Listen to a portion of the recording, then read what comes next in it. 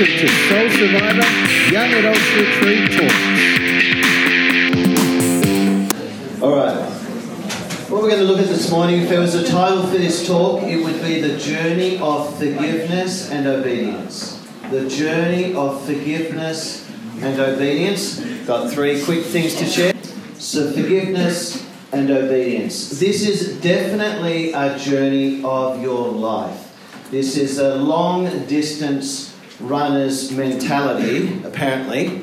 Apparently, as in, I wouldn't have a clue personally about running, obviously, but otherwise, anyway, so, but in terms of spiritually speaking, it is a long-distance point of view because this is a relationship, and a relationship's are long journeys. Yes? So you're really going to have to accept, if you want a long distance journey with God, which is what we're going to focus on this morning, that forgiveness is a daily, yearly, long journey. And as you get older, you will get worse at forgiveness unless you pay attention and keep being like a kid. So if you fall into the trap of being an adult, you will struggle to accept forgiveness from others, and you'll struggle to ask for forgiveness unless you stay, as Jesus said, as a little kid, which is humiliating to anyone who would not like to be known as a kid. Here are the three things. 1 John 1 verse 5 to 1 John 2 verse 2. Can I read it? This is the message we have heard from him and declare to you. God is light, in him there's no darkness at all. I just want to interject here and just say an image that came to mind as we were singing is just to say, guys, it's Sunday, the stone's been rolled away. And I know it's not Easter, I'm with you, it's August, but I just would love to say again, the stone's been rolled away and the tomb is bright with light. All right. How did I go, arty people? Such a good picture. I didn't think of it. Right, if we claim to have darkness with him and yet walk in the darkness, we lie and we don't live out the truth. But if we walk in the light as he is in the light, we have fellowship with one another, and the blood of Jesus, his Son, purifies us from all sin. If we claim to be without sin, we deceive ourselves and the truth is not in us. If we confess our sins like little kids, I've inserted that, he is faithful, God, and just, and will forgive us of all of our sins and purify us from all unrighteousness. How good is that?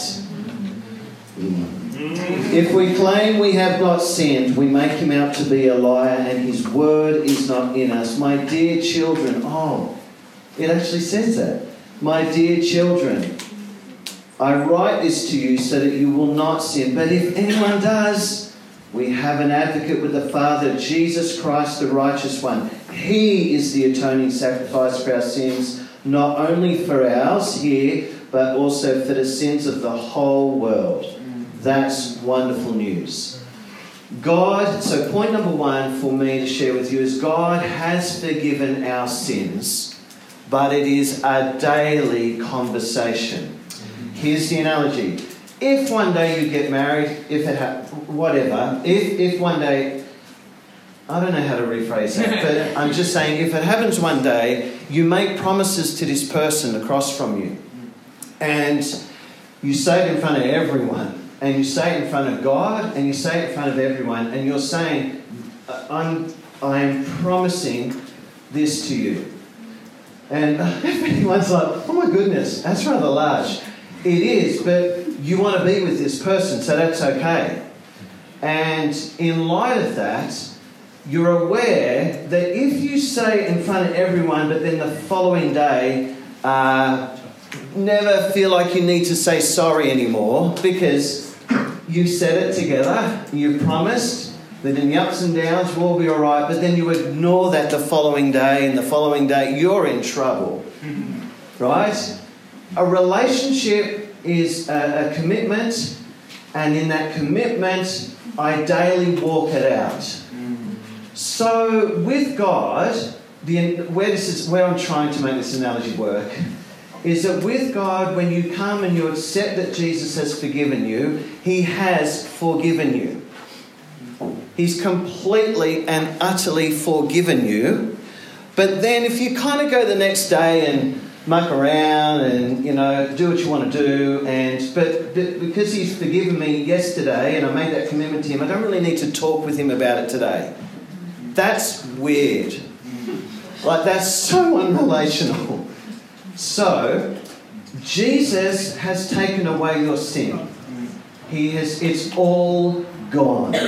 So if I don't make it to tonight and I go to heaven tonight, but I forgot to confess some stuff to Him before massive 8-foot wombat. I'm just really like anxious, don't worry, there's no 8-foot wombats. But if I get eaten up by one and I didn't confess all my stuff today before he ate me, will I go to heaven? Yes. Yes, I will. Because Jesus has taken away all of my sin. Period. It's gone. But daily, I need to chat with Him and have this conversation of this decision that we made. Point number 2. So we're going to go to a different... And these are going to appear on the screen for you to reflect on. Point number 2 is we need to grow in receiving forgiveness.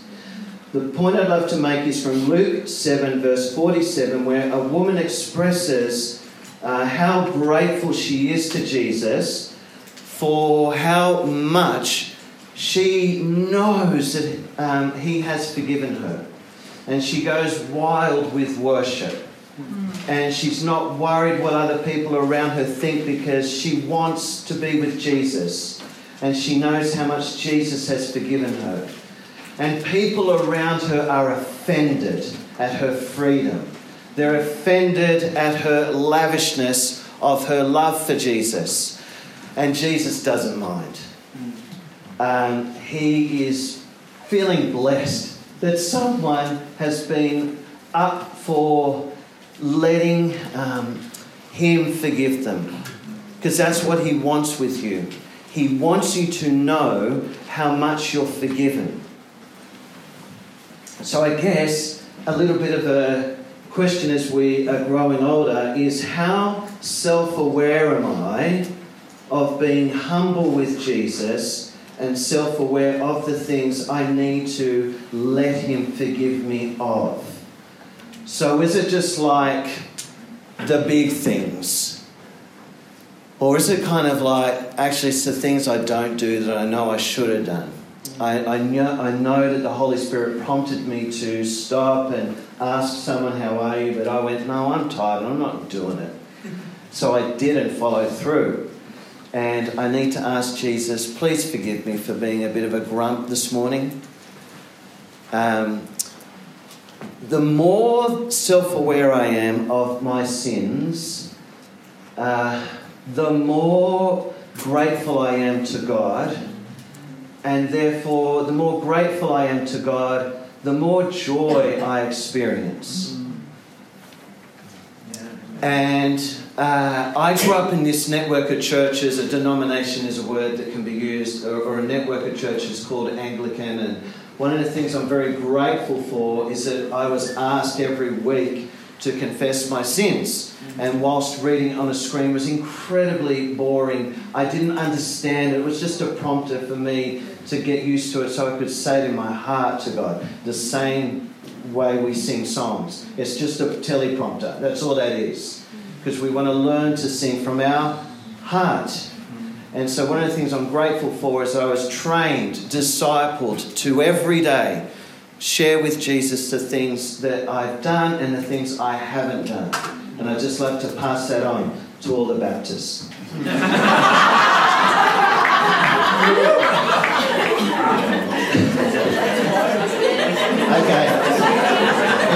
lost a lot of people.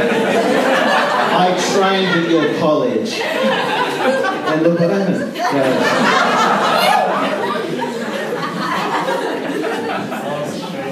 And I have another reflection question on a retreat, as I've got 2 minutes left. How much do I accept God's forgiveness with action? How much do I accept God's forgiveness with action back to Him? Oh, am I done? No, you're fine. Oh, you're going to find my question. No, but don't bring them up yet. Oh, because I've got another great story. So the question was, how much do I accept God's forgiveness with action? And I guess a practical way we can do that as God's people in singing is I can just grow in being more freer in being grateful to God personally. And I just want to say to anyone who struggles with Siri, what is my password?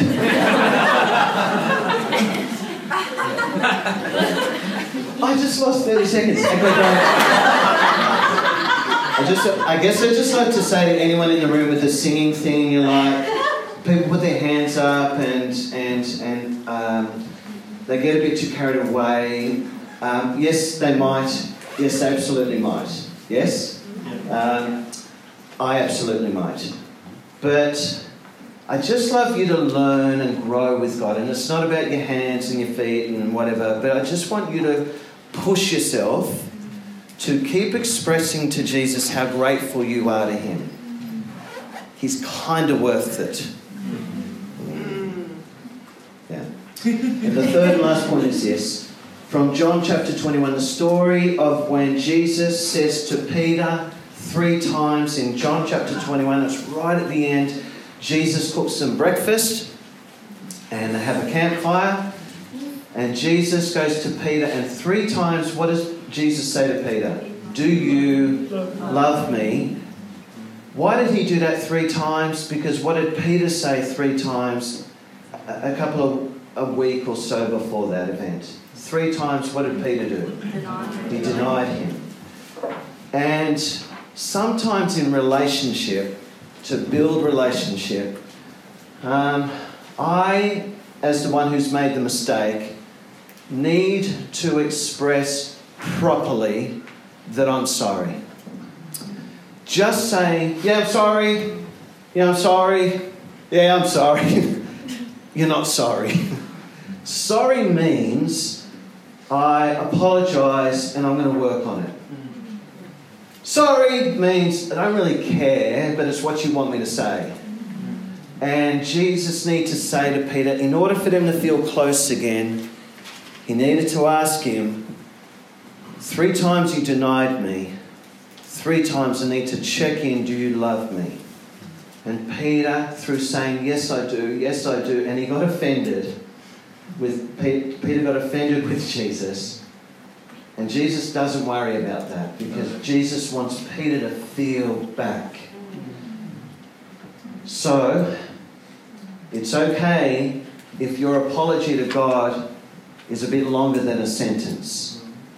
Might need to go a bit longer. And you might need to think, actually, I need to tidy the room. I need to do some action with this. Not to be forgiven. Amen. Yes? Yeah, that's good. Not to be forgiven, but for me to change. Because that's what repentance is. Amen.